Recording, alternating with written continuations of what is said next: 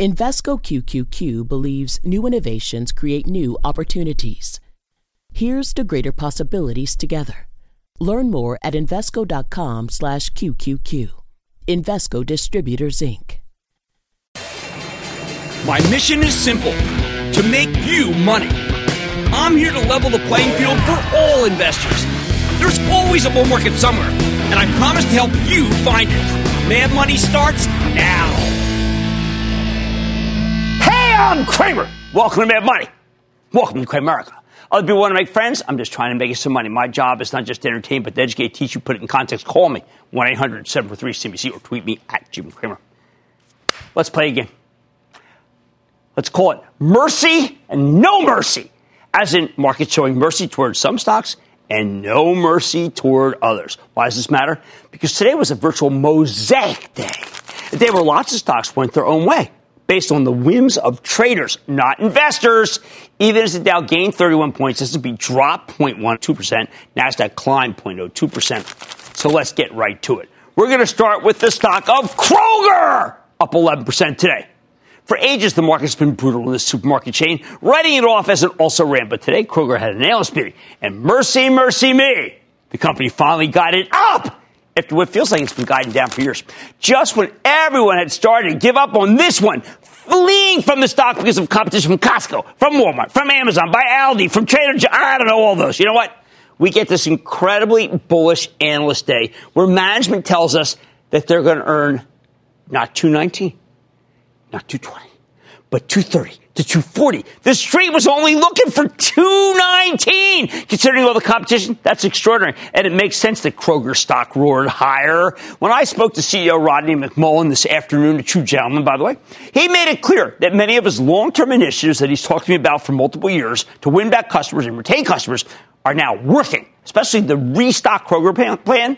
I know it sounds simple, but Rodney said they're telling a story about food. Kroger is food first, he told me, and he regards his company's strong brick-and-mortar presence as a distinct competitive advantage.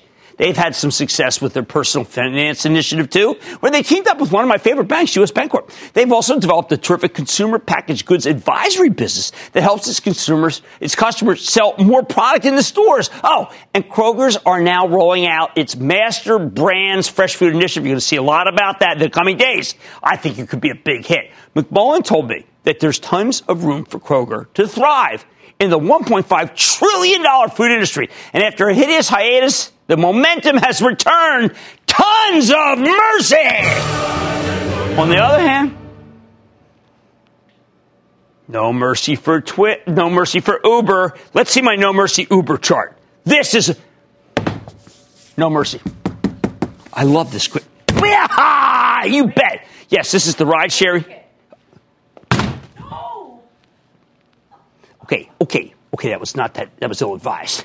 Okay, this is a ride-sharing company that reported a decent quarter, but it could have been a great one if it weren't willing to lose so much money on Uber Eats, because food delivery has become the baton death march for everyone in this industry. The competitiveness of this delivery space has crushed all the players. Unless someone blinks, like I have because I have something in my eye, whether it's Uber Eats or Grubhub or Postmates or DoorDash, no one's going to make any money in this crummy, Armageddon-filled business. I think this was the quarter where everyone, including Uber, realized how devastating the gross margins, the whole delivery shebang really is. It's not an industry, people. It's a bunch of guys running around with, stuff.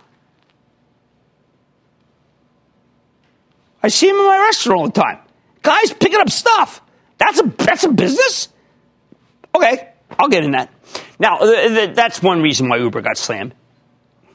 Down 10% today. But I don't want to get too caught up in the fundamentals, because the main reason is that the lockup on insider selling expires tomorrow. Oh, get this. There perhaps as many as 1 billion shares will suddenly be free to trade. Hey, 1 billion. Given that the company seems committed to losing money in Uber Eats, I suspect that many of these investors with a cost basis below $25 will be eager to take whatever profits they can get and watch the stock go down from here.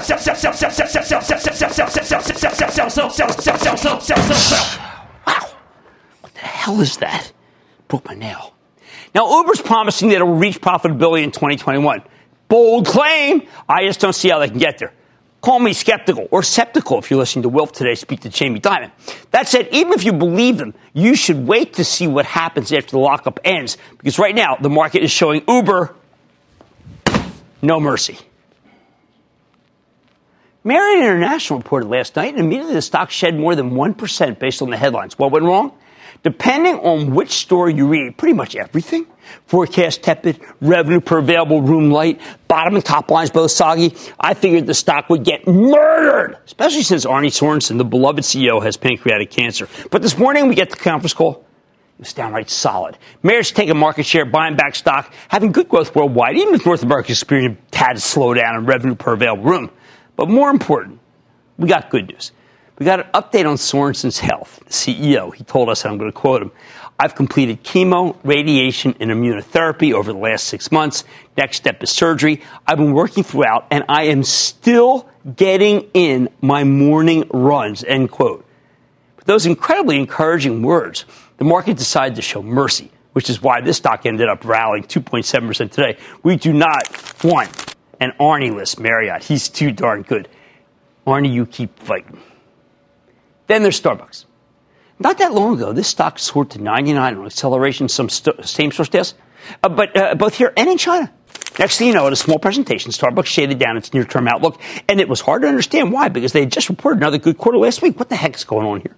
This market is showing no mercy to traditional high-profile growth stocks because investors are banking on an economic rebound thanks to the most recent rate cut. If the economy surges, the consistent growth of Starbucks looks a lot less enticing compared to, say, the more cyclical stocks that can put up numbers that are huge during a renewed expansion. No mercy for Starbucks, even though I just had a triple 50 cappuccino with skim wet, also called the Cramer, if you're ever on the floor of the New York Stock Exchange.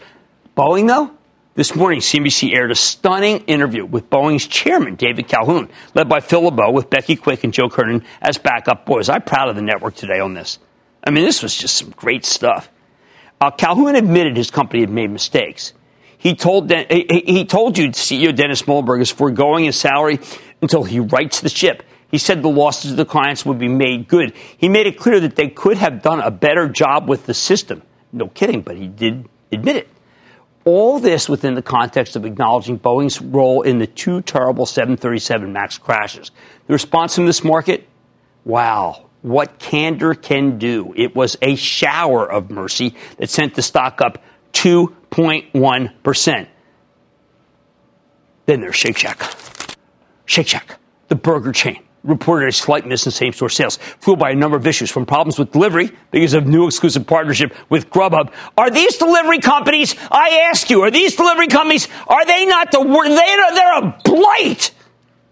Now, if you're a restaurant chain with a high-priced earnings multiple, you can't even have a minor slip-up, which is why Shake Shack stock got obliterated. It was down 20.6%. Verdict? No mercy. For other companies, though, this market can be quite forgiving. Lam Research, LRCX, which used to be hated by the analysts at much lower prices, is now catching upgrades today. Hey, why? Because we're finally seeing the end of the free fall in price for DRAM and flash chips and the two basic building blocks of technology. Lam makes the machines that you need to manufacture the stuff. Okay, so when are they recommending the stuff? There was a big push today on it when the stock is up 100% already this year. Massive mercy. At the same time, here we go. You knew this was going to happen. The hanger, the thousands of dollar hanger that is used in my house for dirty Lululemon pants, also known as Peloton, reported this morning and put us some incredible growth with substantially stronger than expected sales and a much smaller loss than people were looking for. But that's the problem. This Exercycle company, and in the end it is Exercycles, even though it's got that screen and it's got my wife going, meh, it's still losing money. That's what she does. And Allie and all those people. What is that? I know, millions, whatever. Listen to me. After a giant run-up before trading opened, Peloton gave back all during the conference call. I made my comments this morning saying it was run. I hadn't listened to the conference call. Because in the conference call, they said they're trading profitability for hyper growth. That is the opposite of what this market wants right now. We don't want tuna with good taste. We want good taste in tuna. No wonder Peloton got clocked, down 7.6% today, 22 and change. Hey, you know what? Stock came at $29. No prisoners, no mercy. Suboptimal. Here's the bottom line. I like this mercy, no mercy game. I may play it again. I may not even be done. Maybe even tonight. I don't know. Because it shows you exactly how capricious and arbitrary this market can be. It wasn't that long ago when traders loved high growth stocks and loathed value stocks. They wanted you to compromise. They wanted you to get rid of profitability and go for big sales. The crazy thing, at this pace, value will soon be regarded as expensive. And the growth stocks that I said that we showed no mercy toward, well, guess what? Unless we get a trade deal or economy hits a roadblock, at which point the money, what's it going to do? It's going to go right back into the growth names that they are showing no mercy to at this very moment. Mercy, mercy me. Where is Marvin Gaye when we need him? Hey, let's go to JP in Colorado. JP! Booyah, Mr. Cramer. Booyah. What are your thoughts on Prudential earnings yesterday? A company with single-digit PE paying 4% dividend, buying back stock, and beating earnings? With high employment and steady. Did you read the downgrade? Growth. Did you read the downgrade this morning? Get a hold of that downgrade. It was hideous. We're going to have to stay away from Pru. The downgrade was very, very effective in making me think that there's lots of worries. You might have just seen the last good quarter. Mercy, mercy me. All right. Things ain't what they used to be, right? This market is a capricious one. Favorites will change, though, if the value keeps going higher and the growth keeps going lower. Oh, man, tonight, Americans are voting today in state and local elections less than 1 year before the 2020 presidential election, as worries still persist about foreign interference. I'm talking with the CEO of cybersecurity player FireEye. See how it's protecting the ballot box. Then, looking for stocks that can offer a combination of capital gains and a good dividend, I'm revealing a few players that could pay in tonight's off-the-chart segment. 3 buys! And speaking of no mercy, Twilio said it got the math wrong on its full-year forecast last week. Actually, it was more like the arithmetic. How does arithmetic go wrong when you got all those guys who are geniuses? Well, let's find out. I'm going to talk with the CEO. So stay with No Mercy Cramer. Don't miss a second of Mad Money. Follow @Jim Cramer on Twitter. Have a question? Tweet Cramer. #MadTweets. Send Jim an email to madmoney@cnbc.com or give us a call at 1-800-743-CNBC. Miss something? Head to madmoney.cnbc.com. Support for this podcast comes from Pluto TV. Need an escape? Drop into Pluto TV for a world of free TV. Stream hundreds of channels and thousands of movies and shows all for free. Yeah, free. No subscriptions, no fees. Binge on 24/7 channels of Narcos, CSI, Star Trek, and everything from hit movies to the latest news, comedy, live sports, and more. Download the free Pluto TV app for Android, iPhone, Roku, or Fire TV and start watching now. Pluto TV. Drop in. Watch free.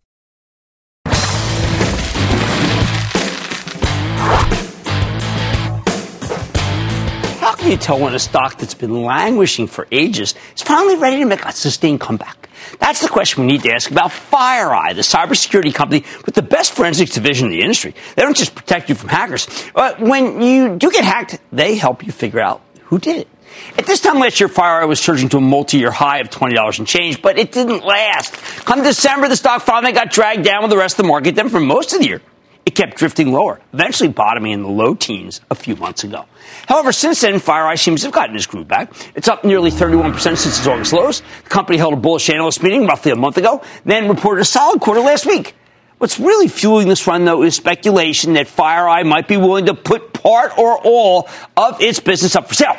So can we trust this move? Every time FireEye's gotten some momentum, people, it feels like something's going wrong, and investors have been burned. And maybe this time will be different. Let's take a close look with Kevin Mandia. He's the CEO of FireEye to learn more about what his company's doing and where it's headed. Mr. Mandia, welcome back to Mad Money. Mm-hmm. Jim, great to be back on.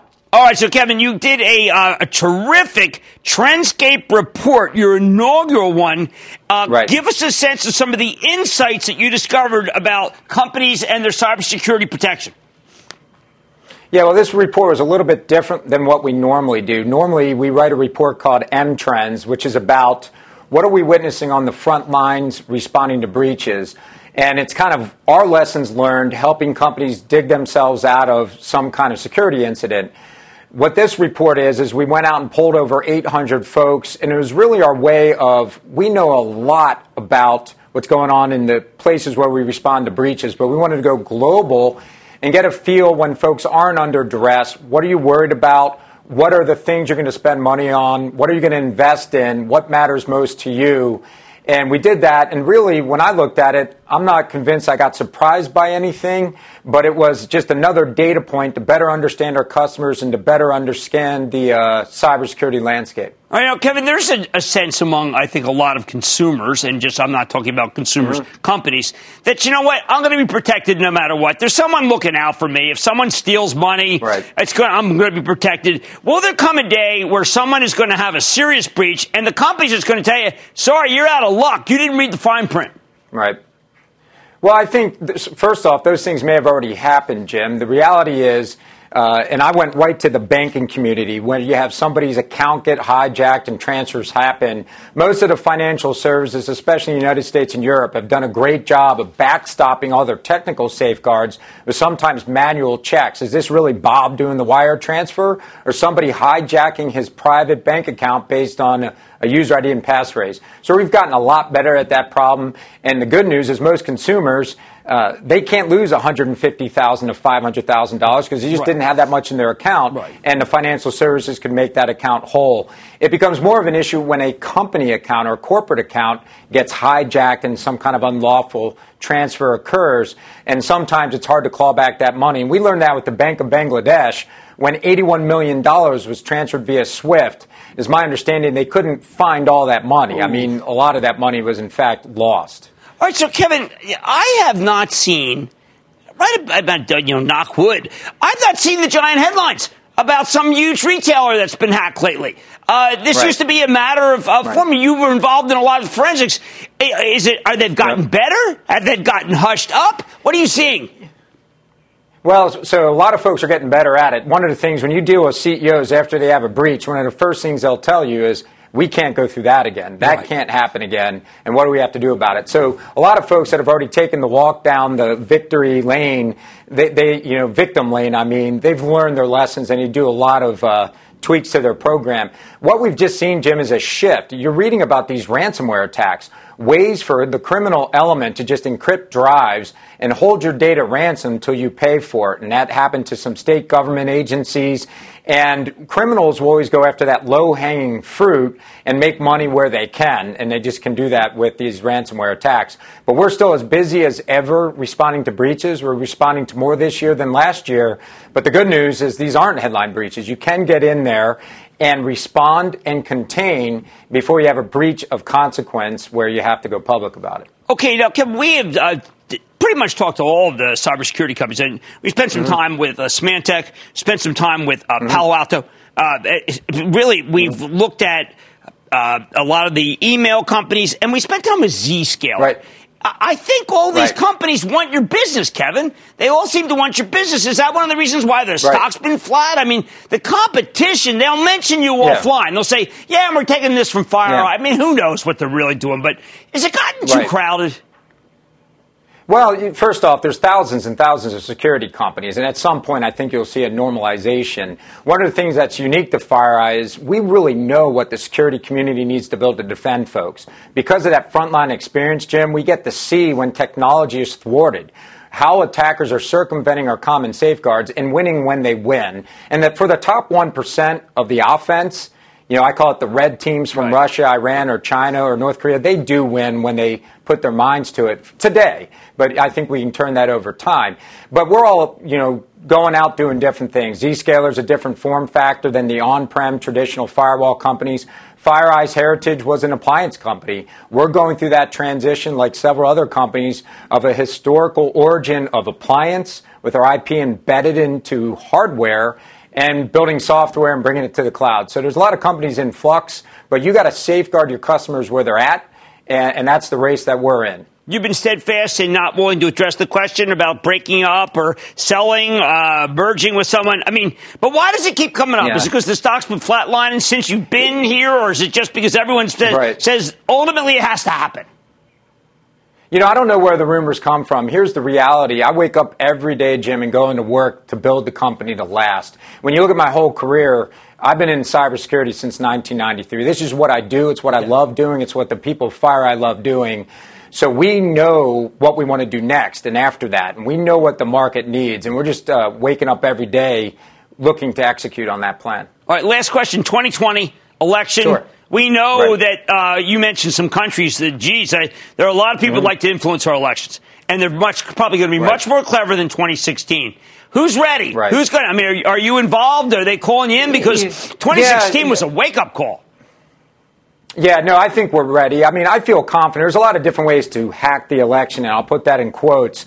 The way that I'm most worried about is the influence operations to just change the hearts and minds of the American citizens that are going to the polls to vote. That is a tough thing to prevent.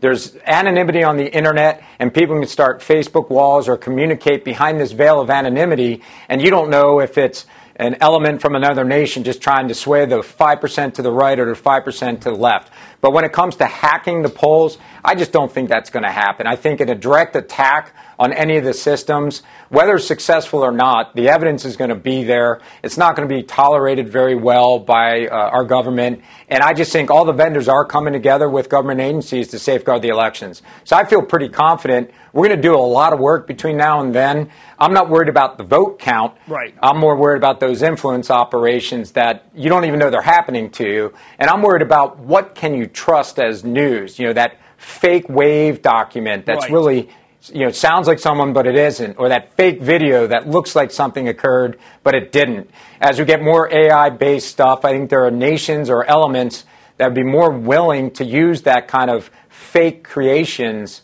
than most countries would be willing to accept. I'm glad you're bringing it to our attention. I think a lot of people, I don't want to say they're gullible, but this stuff seems so real that anyone could be confused. Right. Wanted to thank you also, Kevin, for your service. We're going out to the Air Force Academy on Friday and to salute more people like you. So thank you so much. That's Kevin Manning, the CEO of FireEye. Mad Money's back after the break. It's finally here. Untold Stories, Top Moments from Worlds brings you closer than ever to the best players, top moments, and biggest events from all the past League of Legends World Championships. The rise of Faker, the origin of Silver Scrapes, the greatest match ever, and Freak's Basement. We've got all these stories and so much more. Untold Stories, Top Moments from Worlds. Listen for free, exclusively on Spotify.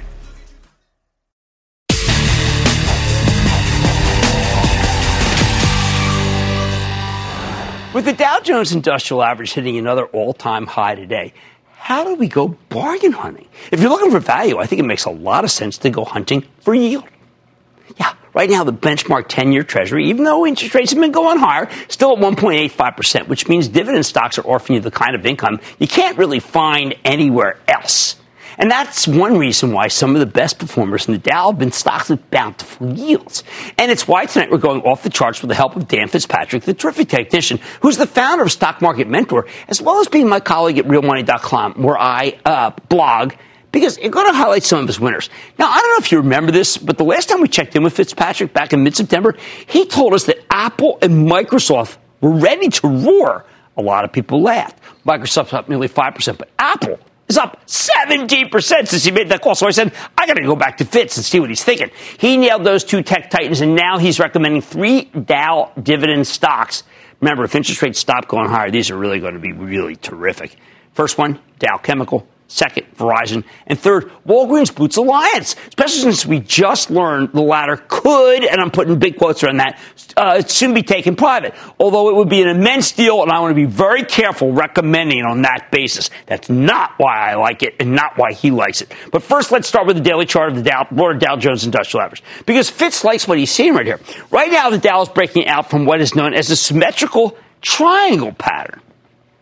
It started when the index peaked back in July. Since then, it's been making a series of lower highs and higher lows, and this is called a classic continuation pattern, meaning that the Dow is merely resting before resuming its long march higher. Resting, taking a nap, ZZZ. Okay?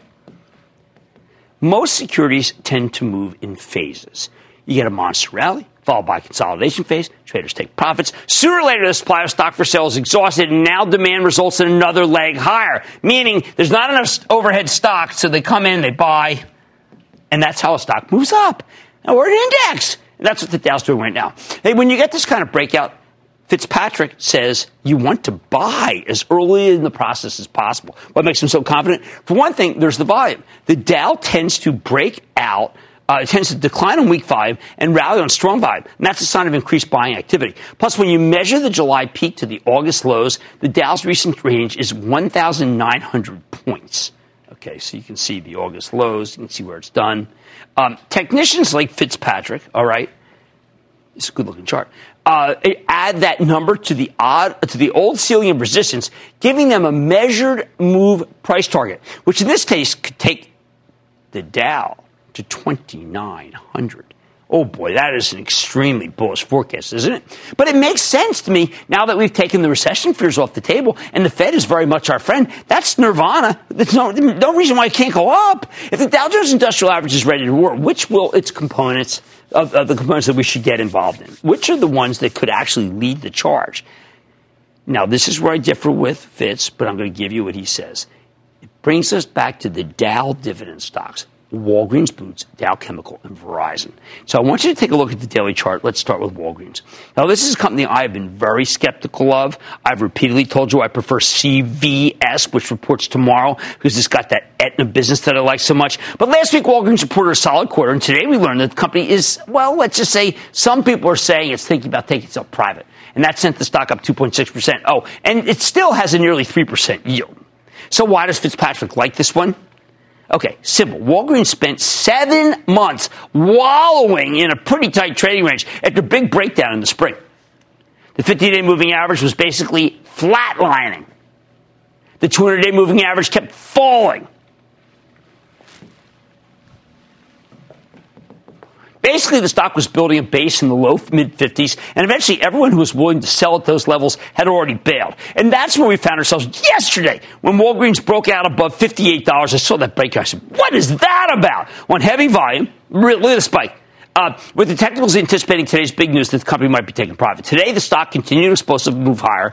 If Walgreens ends up being taken private, it would be the largest leveraged buyout in history. I say that as a potential negative, not positive, because that's a lot of money. And I have to believe that they would pay a meaningful premium versus where the stock's currently trading. Using the key moving average as a guide, Fitzpatrick sees a couple of important things happen here. First, the 50-day moving average is finally moving higher, and that's the red. Okay, you see that's ever so subtle, right? Which tells you we're at the beginning of a new uptrend. Second, the 200-day moving average is still trending lower. But Fitz says we'll likely get a bullish crossover within the next couple of weeks. And that's where the short-term 50-day moving average goes above the longer-term 200. That is a classic trajectory, okay, classic sign that the stock's on the mend, which is what we need to see. That's why technicians call this the golden cross. And if you see a golden cross occurring here or anywhere, well, I'd just say that you got to buy the stock hand over fist. Where's Walgreens headed? Fitzpatrick's betting the stock can go to 70 on this breakout, up above 14%, and that's not on a takeout from where it's currently trading, although it probably won't go there in a straight line. So again, this is fluff, I think, okay? So just discount that, and what you're seeing is the nice kind of upward trend that Fitz says we should buy. I don't want you to chase anything like this, though. All right, how about Dow Chemical? Now, here's one. After being spun up by Dow DuPont in April, the new Dow Chemical swiftly lost about a third of its market capitalization over the next 4 months. Stock bottomed at $40 in late August. That's when we really thought there was going to be a recession, right? And then finally the sellers just kind of ran out of merchandise. I mean, they were just done. Since then, Fitzpatrick points out that the major institutional money managers have been buying this one hand over fist. You can tell because it tends to rally on strong volume and decline on weak volume. He says, so this is weak volume, and that is strong volume. Meanwhile, Dow's 50-day moving average, it turned up when the stock broke out above its multi-month downtrend last month. As of today, it climbed all the way back to 54 and change. This is a really impressive move. It's gotten a bit overextended here, but he recommends buying Dow into any weakness, and I think there will be some. But the company is paying you a 5.5% yield just to wait for it to be able to make things better. It must trade, by the way, with the world, too. I think Dow's exactly the kind of stock you can buy when you realize that the risk of recession has been taken off the table. I wouldn't be surprised if it stalled here and had more room to run. And I am kicking myself that we sold this one for the charitable trust, even though we ended up getting it at good prices. But this thing is now a juggernaut, and it's a juggernaut because of the possibility that business is going to get better in this country. Finally, there's the daily chart of Verizon, which really doesn't fit well with Dow. This doesn't need business to be stronger. But get this. This spent the better part of a year, one full year, stuck at a trading range between the low 50s and the low 60s. Every time the stock hits 61, it gets overwhelmed with supply. Investors start ringing the register en masse. However, for nearly a year, Fitzpatrick noticed that Verizon's been making a series of higher lows, creating a flat triangle pattern. You can see this is the flat triangle pattern. And what happens is in a flat triangle pattern is it eventually breaks up to the upside. More recently, in the past couple of months, the stock's made a smaller flat triangle. That's this one right in here. Okay, with the floor of the formation at roughly 59. All right, not far from where it's currently trading. Now, this is what's known as a fractal, where you have a small version of a pattern tucked inside a larger version of the pattern. And Fitz says fractal formations can be very powerful if you trade them correctly. Now, at these levels, Verizon's still stuck in jail between 61 ceiling and down here, at that 59 level. A lot of people feel it's really gotten boring. I don't care about that.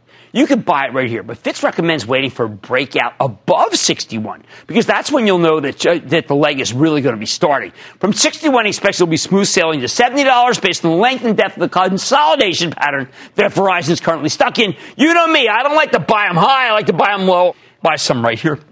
The bottom line, the charts as interpreted by Dan Fitzpatrick suggests that the Dow Jones Industrial Average has a lot more room to run, and he thinks it will be led by the dividend payers. Verizon, Dow Chemical, Walgreens, Boots, a very contrary call. Oh, and if Walgreens is really taking private, I bet Fitzpatrick's $70 price target comes true even sooner than expected. But remember, we don't chase tips.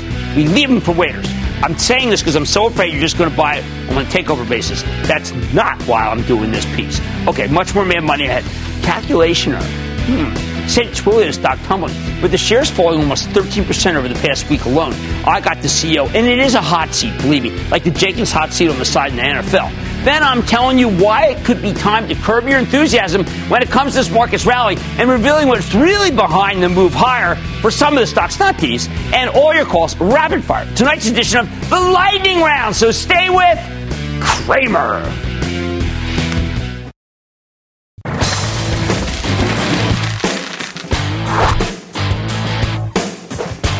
All right, what the heck just happened to the stock of Twilio, TWLO? From the beginning of last year through the past July, the cloud-based communication services stock was red hot. Twilio helps app developers embed communications functionality into their own programs to connect with customers. Think these text messages you get from Lyft or Airbnb. I thought it was a great story, and that's why we crowned it one of our Cloud Kings and bought it from my charitable trust, which you can follow along by joining the ActionAlertsPlus.com club. But alas, Twilio peaked at 151 over the summer. And since then, the stock has lost 39% of its value, sinking to 91 as of today. At first, Twilio seemed like merely one more casualty in the market's rotation out of those high-flying cloud stocks I talked about at the top of the show. Nothing more. But recently, we've seen there's some serious company-specific problems that must be addressed. For instance, last week, Twilio reported a mixed quarter with solid results but not so hot guidance. Plus, management revealed a billings issue that caused them to issue $5 million in one-time credits to a piece of customers. Then just yesterday, the company announced that a calculation error had caused them to overstate their full-year earnings forecast by 4 cents a share.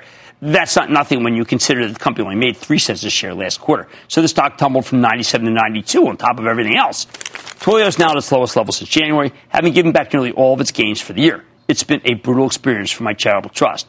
As much as we love this company, and you know we do, investors are suffering. People on Twitter are angry at me. I don't blame them. Patience is wearing thin. We need some answers. So let's check in with Jeff Lawson. He's the co-founder, chairman, and CEO of Twilio. Get a better read on what's happening. Mr. Lawson, welcome back to Mad Money. Thank you, Jim. It's great to be here. Okay, Jeff, I'm glad you're on. You're not ducking these issues. I got to figure out what happened with the with the calculation error. Can you tell us what went wrong here? Yeah, the calculation error was a simple math error in the press release for our quarterly earnings. The numbers were all the same. They just got added up incorrectly. The guidance didn't change. The mathematical error, of course, is on us, right? We have to make sure to get those things right. And we have instituted additional processes and controls to make sure that such an error cannot happen again. But that is one of the growing pains that we have experienced as we've been growing as quickly as we have. As you can see, last quarter, we grew 75% year over year. On a revenue base that's now well over $1 billion. And so this incredibly fast growth is fantastic, but it's come with some growing pains. And of course, it's on us to get all that stuff right, but it is a cost of growing as quickly as we have. Okay, I'm not done with this. How complicated is the forecast? Is it a simple financial model, or are there complicated calculations within that went wrong? Well, the forecast, which is different than the calculation error in the press release, the forecast is, of course, complicated. We have 172,000 customers that comprise our customer base and well over $1 billion of revenue. So as you can imagine, that's a complicated forecast. And what we had as far as the error in the billings was a simple clerical error of data entry. So let's separate those two. Let's deal with the forecast now. We're going to take the error. We're going to trust you and say that was a calculation that just made a mistake. But this forecast is very important because we need to know whether some underlying assumptions changed given the fact you have all this growth, or whether this is just a very hard thing to do. Gotcha. No assumptions have changed. Nothing about our forecast has changed. It is a simple mathematical error of adding two numbers. That was an omission when we were proofreading the press release. That got caught actually by an investor because all the information was public and was fixed in the revised update. And so nothing changed about the business. All the inputs look incredibly strong, and we are as confident about the future of the business and the massive opportunity ahead as we have ever been. Okay. Did someone go back to the correction? Did someone review that before to make sure it made sense? I mean, look, you're $1 billion company, and you're a brilliant man. And so I candidly did expect better of you, okay? I think, Jeff, I have to just say it like that because there is no doubt that you run a great company, but a calculation that was wrong, a forecast assumption that wasn't right, these are not things I expect from you, Jeff. I just got to put it out there like that. Absolutely. It's on us to get the simple calculations correct, and that's why we have instituted more processes and controls. And there were multiple people who proofread the documents and looked at the calculations. Unfortunately, they were all missed. And so we've gone back and said, what is the root cause of how multiple people can look at a calculation, and are reworking that process to make sure that back to the root source of that data, it's got multiple people calculating every one of those things. Because, of course, it's on us to give investors the best and most accurate information. And so we take that to heart, and we have gone and are working on that infrastructure, and we've fixed several of the root causes, and we're in the process of fixing a few of the other things. Would something like this actually impact your business? Are there people who are staying, who might be leaving the company because the stock's not going up? No, I don't believe so. The fundamental market that we operate in is still enormous. I mean, helping every company out there, big and small, new and old, traverse this digital landscape that they now have, and using these digital channels to connect with their customers, that is an enormous opportunity. And nothing has changed about the very large market we're serving and the incredible growth rates we're seeing. In fact, customers are pulling us towards this opportunity, and that is what's fueling our growth. And obviously, we have to continue investing in the infrastructure, the systems, and the processes to be able to keep up with that growth, and that's exactly the investments that we're making. How about we do this? How about you promise to our viewers right here, this is not going to happen. I know there are things that go wrong, but that you personally are going to take it upon yourself to be sure that these problems are not going to happen again, because I know that you're better than these problems, Jeff. You're smarter than these problems, and I know you can lick them. Is that a fair promise to our viewers?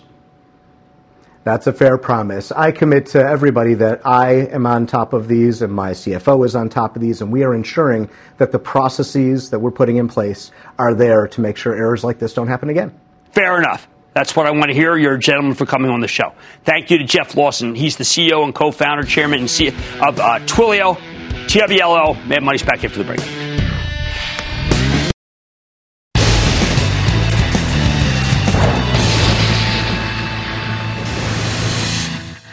It is time. It's time to light up the one of the senior stars said about and then the lightning round is over. Are you ready? Keep that. Coming to Dave in New York. Dave. Hey, Jim, love the show. Thank you. Listen, I think with Delta, we're going to fly to the 60s. I like Delta, but I like United more. I got a little rest there. Let's go to Janet in Texas. Janet. Jim, I purchased Constellation Brands at... Okay, I like Constellation Brands, but you know what? I got to wait for that spiked seltzer. That is what's going to drive the numbers. I need to go to Minda in Texas. Minda! Hey, Jim. So excited to ask you about my stock. Okay. It's Intelsat. Intelsat. Well, that's one we haven't looked at in a long time. I think that stock is not cheap at all. It has had a very big run.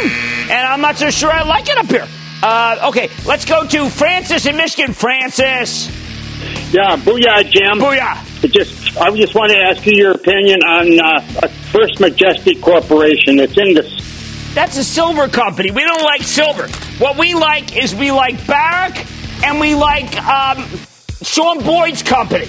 We like Sean Boyd's company. We like Agnico Eagle. And that, ladies and gentlemen, conclusion of the Lightning Round.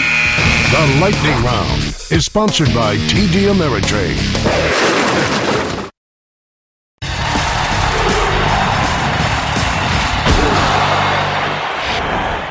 Even during the heart of earnings season, the actual quarterly reports sometimes aren't always that important. It drives me crazy. For example, yesterday, a host of cyclical stocks roared higher, even though they recently reported some really ugly numbers. Take Caterpillar. When Cat reported the results, they were hideous. The great machinery company cut its forecast and told a pretty negative story about global economy. Stock was looking down $6 to 129 the morning it reported. It was in free fall. But then it swiftly turned around, and now Cat's at 146. It's breaking out like the quarter was fantastic, when in reality it was anything but. The best thing we got was a commitment to maintain the dividend and the buyback. Thanks. Then there's Union Pacific. This railroad stock initially got slugged when it reported weaker carloads and weaker earnings. This is a fabulous railroad. All aboard! But it could be considered hostage to China, hostage to coal, and hostage to oil. All softer end markets. Even if it's become a much better operator than it used to be, doesn't matter. The stocks went up 12 points in 3 days on very little news after really disappointing. That's not supposed to happen. Or how about FedEx? I mean, it doesn't report for a while. Though its stock just rallied $8 yesterday, totally out of nowhere. Didn't give up any of that gain today. Based on what? Trade rumors? Please, these negotiations aren't going anywhere that can specifically help FedEx's growth, and it's worth 8 points. It makes no sense. It's not just the transports. Chevron reported an extremely light quarter on Friday. Extremely. Look at the headlines. You can see why it needed to buy Anadarko as much as Occidental did. Chevron needed the growth. The stock should have sold off on those disappointing numbers and stayed down, but it only fell a couple of bucks in pre-market trading. Some of these guys, the pajama traders, can't resist banging stocks down. And then it quickly made up its losses. And then yesterday, it rallied more than $5. Not because of anything company specific, but because investors were feeling more bullish about the economy. $5. It's disappointing. And that's all this is. It's a rotation based on the idea that the economy is in better shape than the bears thought. I wish I could come up with something more concrete. I wish I had an explanation that's better. But you know what? I've been doing this for 40 years, and there is no better explanation than what I just gave you. In fact, I'm going to go one step further. I am thinking this rally in the cyclicals is based on vicious ETF buying, where there simply aren't enough sellers materializing to sop up all this sudden demand. These ETFs suck the lifeblood and the liquidity out of the market. The buying is robotic. Real human buyers wouldn't pay up 8 points for FedEx on no news unless they think there's going to be some sort of takeover, which there probably isn't. Real buyers work in order. They wait for sellers to come to them. If humans had been directing these trades, the stocks wouldn't have rallied. I mean, maybe they'd go up a couple of bucks before the buyers would walk away. Instead, these machine buyers, they blitzed all the sellers all the way up. And you have to believe they didn't even attempt to try to get a good price for their customers. Unfortunately, this increasingly feels like the new normal on up days. Your first instinct is to say that everyone who wants to sell is sold. And that's why something like FedEx has so little stock for sale between 156 and 164. But that's just plain wrong. What if the real problem is that the machines can't seem to moderate their own buying? It's like the Terminator. They simply buy stock too fast, way too fast for the sellers to be able to offer new shares. They can't reload the sellers, or they're not there. Now, I'm often criticized for only caring about these programs when the market goes down. That's complete nonsense, chowderheads who say that. I hate it when stocks go up like this on nothing. It destroys what makes the American market so great. Deep liquidity that leads to real price discovery. It's totally artificial, people. These cyclicals should not have rallied so hard yesterday. It's irrational. If you ask me, this is one of the many reasons why regular individual investors have gotten sick of this whole asset class and don't trust it. They don't want something that can go up 8 points because they know it can go down 8 points. I hate markets that rip higher for no reason. I like markets that give me good prices. Those of you who criticize me for saying I only complain when it's down on the down days, you just don't know anything. Go pound sand. At the end of the day, the stock market is too thin. Everyone knows it. No one lifts a finger to stop it because the big institutions care more about racking up fees than they do about ensuring orderly markets. You know what? The whole darn thing, it's a travesty. Stick with Cramer.